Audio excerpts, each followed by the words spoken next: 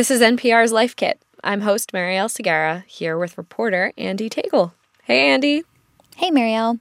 So I hear you're doing an episode on how to split up housework. Yeah, and it's definitely given me a laundry list of things to both work on and think about.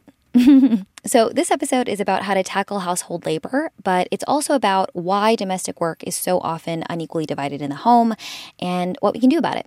Yeah, I remember reading this story once where the headline was like, "My wife divorced me because I didn't do the dishes," or something like that.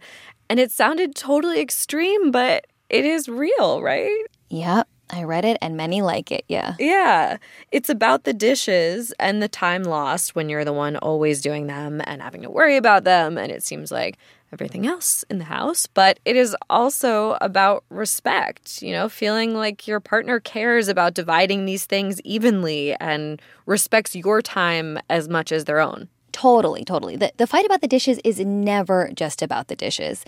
This is something that we know and also something that I found in my research. The problem more often is there's an uneven burden placed on one person often to be the list keeper for a home. The event planner for social activities, the team captain for coordinating schedules and bill paying and just all of the things. Mm-hmm.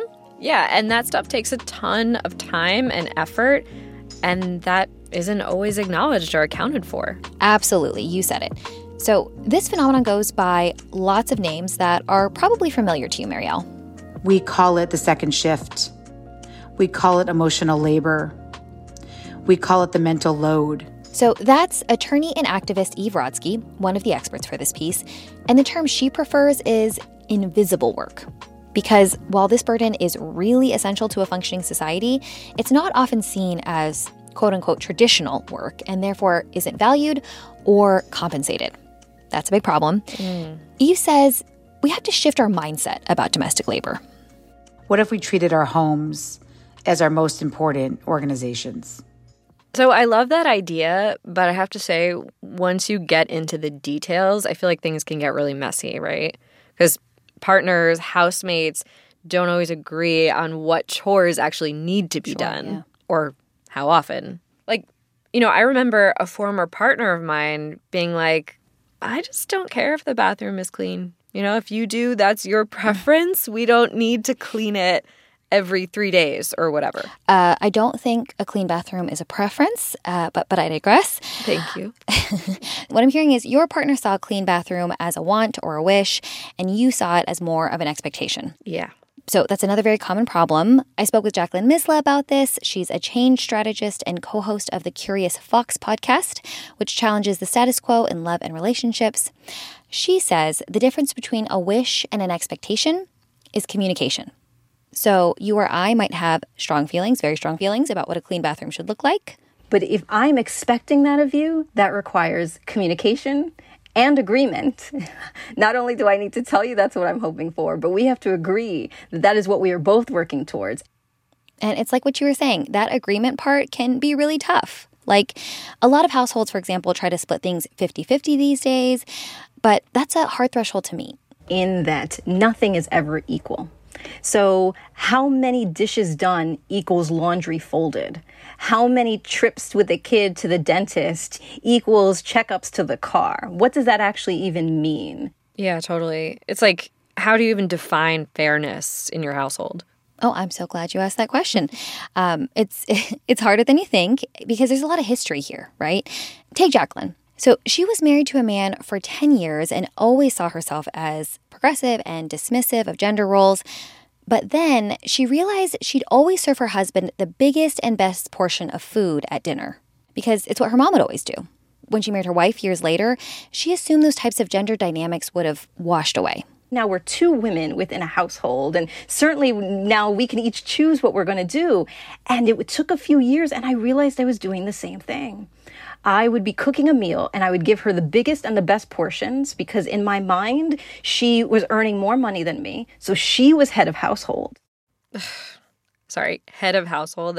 That term just bothers me. I feel like it ignores so much of the work that people, often women, do in the home. But You have the answers, right? Like, you figured out how to fix this whole thing? I'm with you. And also, yes, Marielle, in a 20-minute Life Kit episode, I've single-handedly solved society's unequal division of household labor problem. Oh, good. No, this is a very big, complex problem. But I did find a few good strategies for reframing our relationship to our household labor. And what they all come down to is understanding the values that make your house a home. So whether that's with your spouse and kids or roommates or just yourself and your friendly fiddly fig tree. Shout out to you, Eddie. All right, Andy. Take it away. Hey, Life Kit listeners. Andy Tagle here to spread the word about our new special series, Dear Life Kit. It's an advice column for your ears. And we're getting personal. Every episode will enlist expert advice for one of your most pressing and intimate anonymous questions about life, love, and how to keep it together. All in about 10 minutes. New episodes every Saturday until October 8th. Listen to Dear Life Kit from NPR.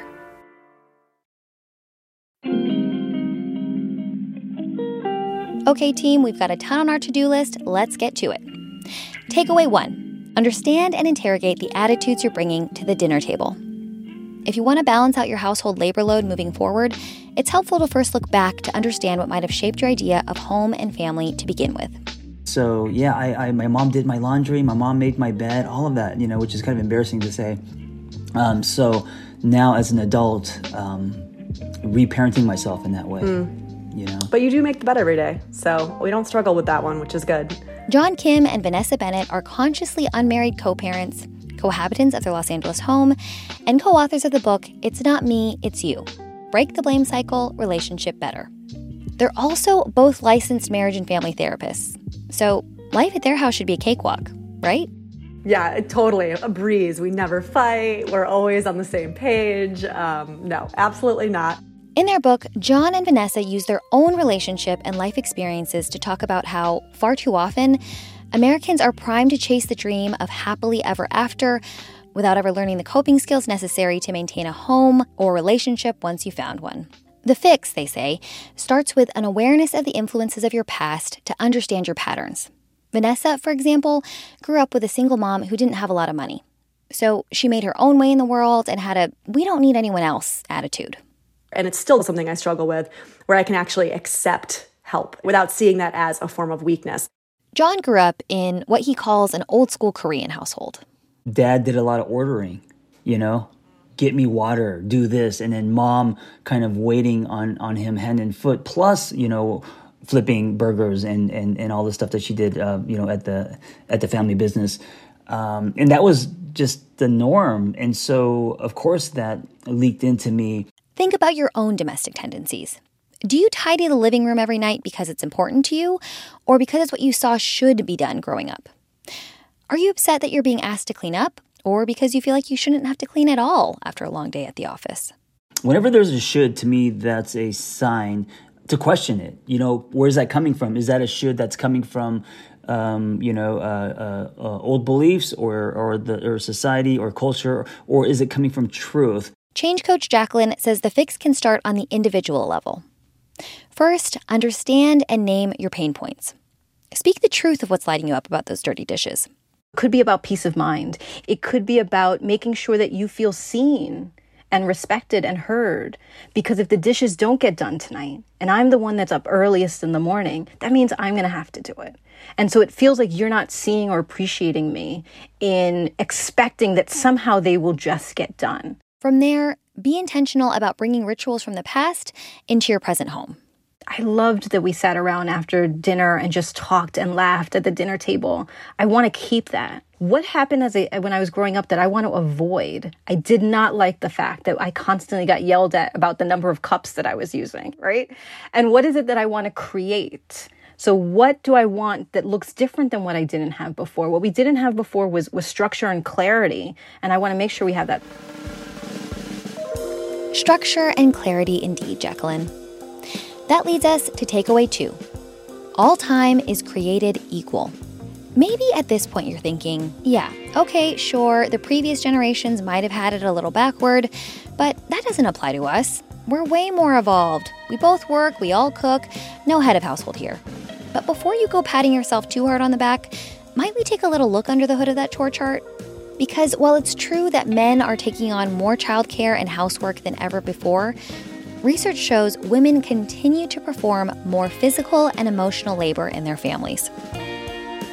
It's a problem Eve Rodsky attributes to a fundamental mishandling of time. As a society, we've chosen to view and value men's time as if it's diamonds and finite, and we've chosen to value women's time as if it's infinite like sand. Eve is an attorney, activist, and author of the best-selling book Fair Play. She also has a documentary and a wildly popular activity card set that go by the same name on the subject. So it's not overstating to say she's a go-to authority for all things household labor. And when you do that, when you put a different time value on someone's time because of their gender, really weird things start happening. Weird things like we tell women breastfeeding is free when it's really an 1,800-hour-a-year job. Other weird things start happening when we devalue women's time. It's called occupational segregation. When women enter a male field, salaries automatically come down. Let's quickly note here. Because history, a lot of the research available around domestic labor centers around heterosexual couples. But no matter who you are or who you love, there are still assumptions there. A lot of our LGBTQIA interviews and families do have better boundaries in the communication, but oftentimes are falling down on systems because sometimes there are assumptions based on money. So Eve is going to help us rethink a few common assumptions about time. First up, time is money. Maybe you're a woman who feels obligated to do more at home because you bring home less pay or your job is more, quote unquote, flexible. That leaves us in a cycle that we can never break.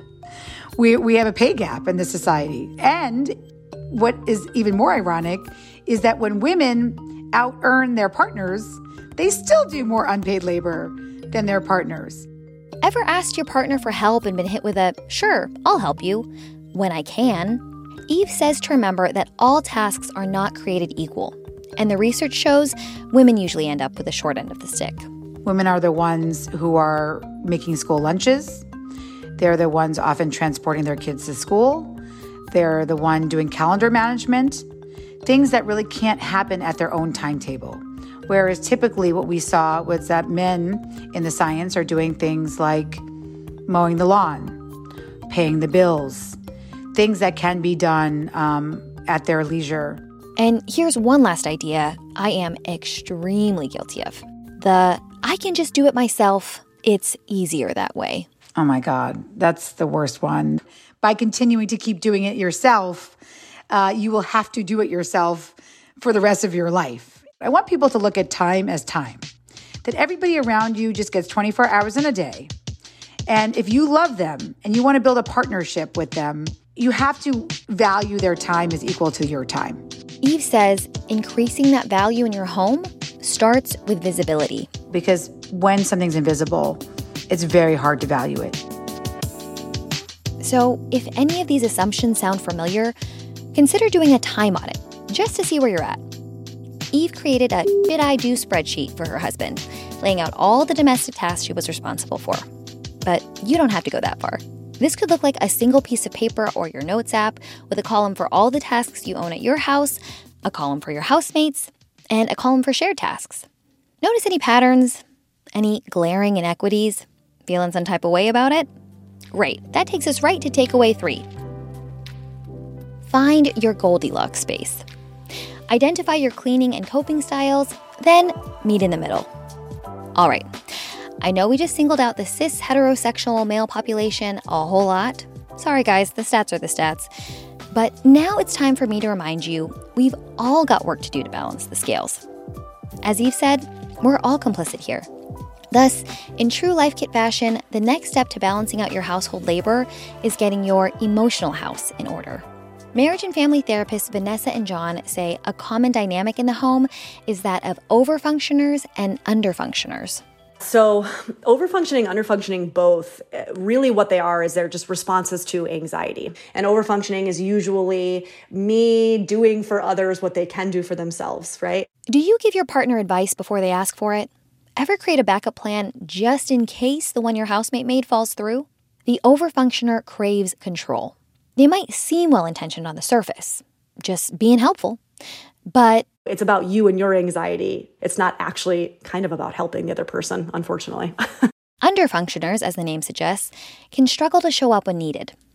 This might be you if you're always asking your partner for permission to eat junk food or refusing to learn new things that your roommate has done for you in the past.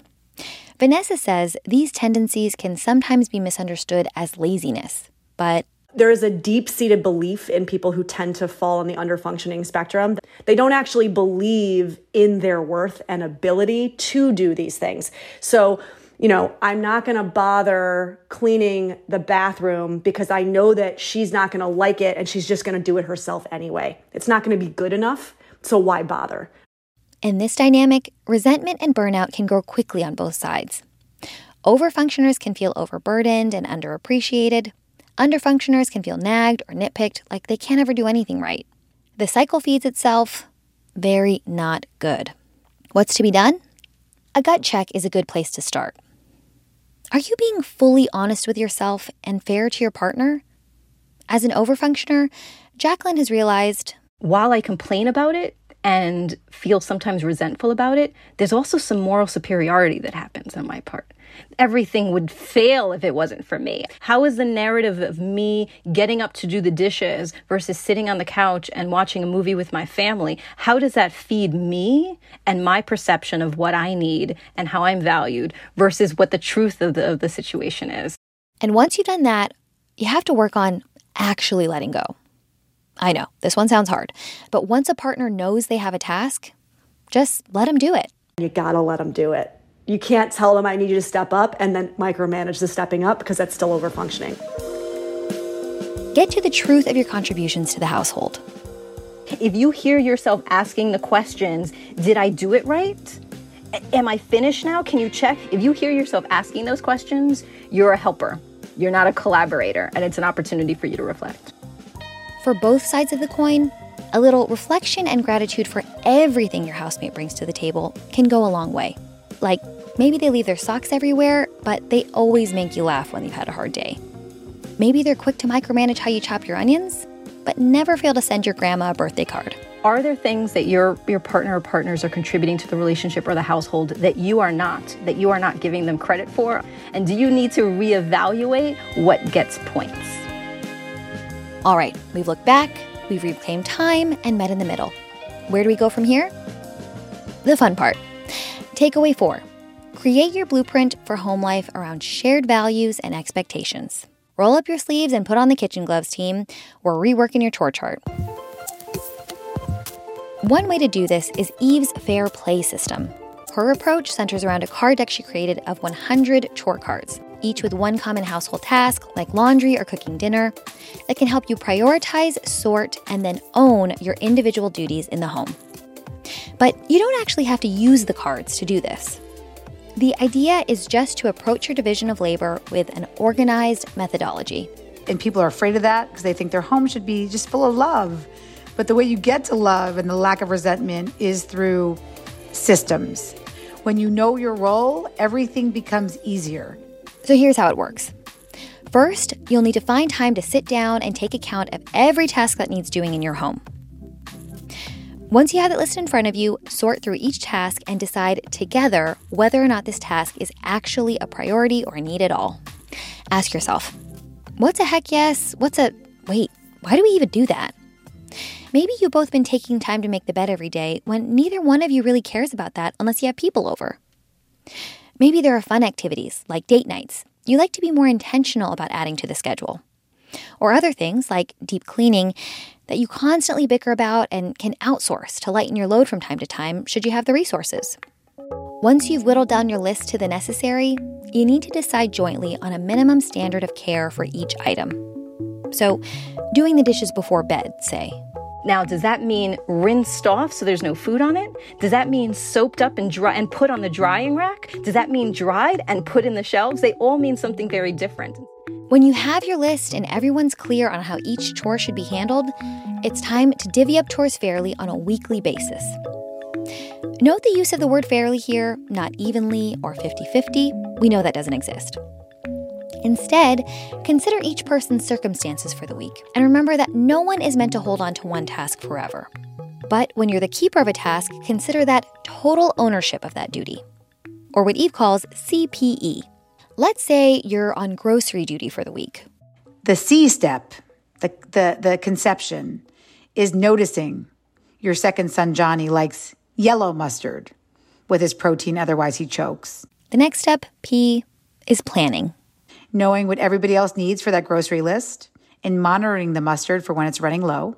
The final step, E, is execution, or actually following through on the task in its entirety. It's important for these steps to stay all together whenever possible. Because if you do all the conception and planning of a thing, but then ask your partner to execute your vision, often you get spicy Dijon when you ask for yellow. And that accountability and trust starts eroding. Practicing full ownership of individual tasks eliminates the need for one person having to bear the mental weight of everyone else's agendas. It allows overfunctioners the space to take a break and underfunctioners the agency to take control. Once you have your system in place, you're just about done, but not quite yet. The final step is installing some maintenance. Establish regular check-ins to keep things running smoothly and avoid miscommunication. You can find any time or day or style that works for you, but be consistent. That type of high cognition, low emotion conversation, whether it's 5 minutes a day on a daily basis, being able to check in about the next day and communicate, that was the big through line for success. Implementing a fair system like this can help free up more room for everyone's unicorn space. A practice Eve says is as vital as it is undervalued. You are more than just your roles as a parent, partner, professional. Unicorn space is really the space to be consistently interested in your own life, to recognize that you deserve a permission to be unavailable from those roles. And that's the whole point of this, right? Our household should be our safe spaces, the places we can be our fullest, truest selves. We're all having these conversations. We're all trying to rewrite these rules. How exciting, and can we just be more honest and talk about it more with each other and stop pretending like we are a Norman Rockwell painting when we're not. It's so much more connecting to be real in that struggle. Cohabitation can and will still be hard. But clearing the decks of confusion and unloading some of all those unnecessary expectations and burdens can help to build homes and lives of our own design, whatever that looks like for you. And how do we make this our own? Even if we subscribe to monogamous, heterosexual, white picket fence, children and a dog, and that allows us to thrive, how do we ensure that we are still doing that our way? And that we are not carrying down expectations from grandparents, great-grandparents, cousins, and others who don't have to live in our house or sleep in our bed. Whew. Thanks for laboring through all of that with me. Ready to balance out that household mental load? Here's a quick recap. Takeaway 1. Understand and interrogate the attitudes you're bringing to the dinner table. Consider how your upbringing and the structure of society has influenced how you move through your home and your relationships. Are you on board with the way things work? Is your partner? Takeaway 2. All time is created equal, and visibility is value. We all have the same 24 hours, and housework is work, friends. Takeaway 3. Find your Goldilocks space. Understand the emotions and motivations underneath your domestic labor disputes to better find a happy middle ground. Takeaway 4, create a new domestic labor blueprint based on shared values. Define fairness on your own terms, and remember, your house, your rules.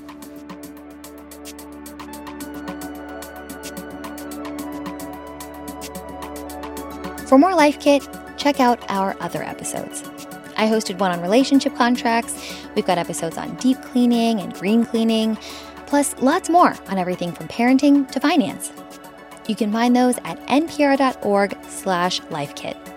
And if you love Life Kit and want more, subscribe to our newsletter at npr.org/lifekit newsletter. And if you're looking for a way to support shows like this one, please consider joining Life Kit Plus. A Life Kit Plus subscription allows you to unlock an exclusive Life Kit feed without any sponsor breaks. You can learn more at plus.npr.org/lifekit. And a big thanks to all of our subscribers out there listening now. We appreciate your support. This episode of Life Kit was produced by Michelle Aslam. Mariel Segura is our host. Our visuals editor is Beck Harlan. Our digital editor is Malika Garib. Megan Kane is the supervising editor. Beth Donovan is the executive producer. Our production team also includes me, Andy Tagle, Audrey Nguyen, Claire Marie Schneider, Summer Tomad, and Sylvie Douglas. Julie Carney is our podcast coordinator. Engineering support comes from Stu Rushfield, Trey Watson, and Patrick Murray. I'm Andy Tagle. Thanks for listening.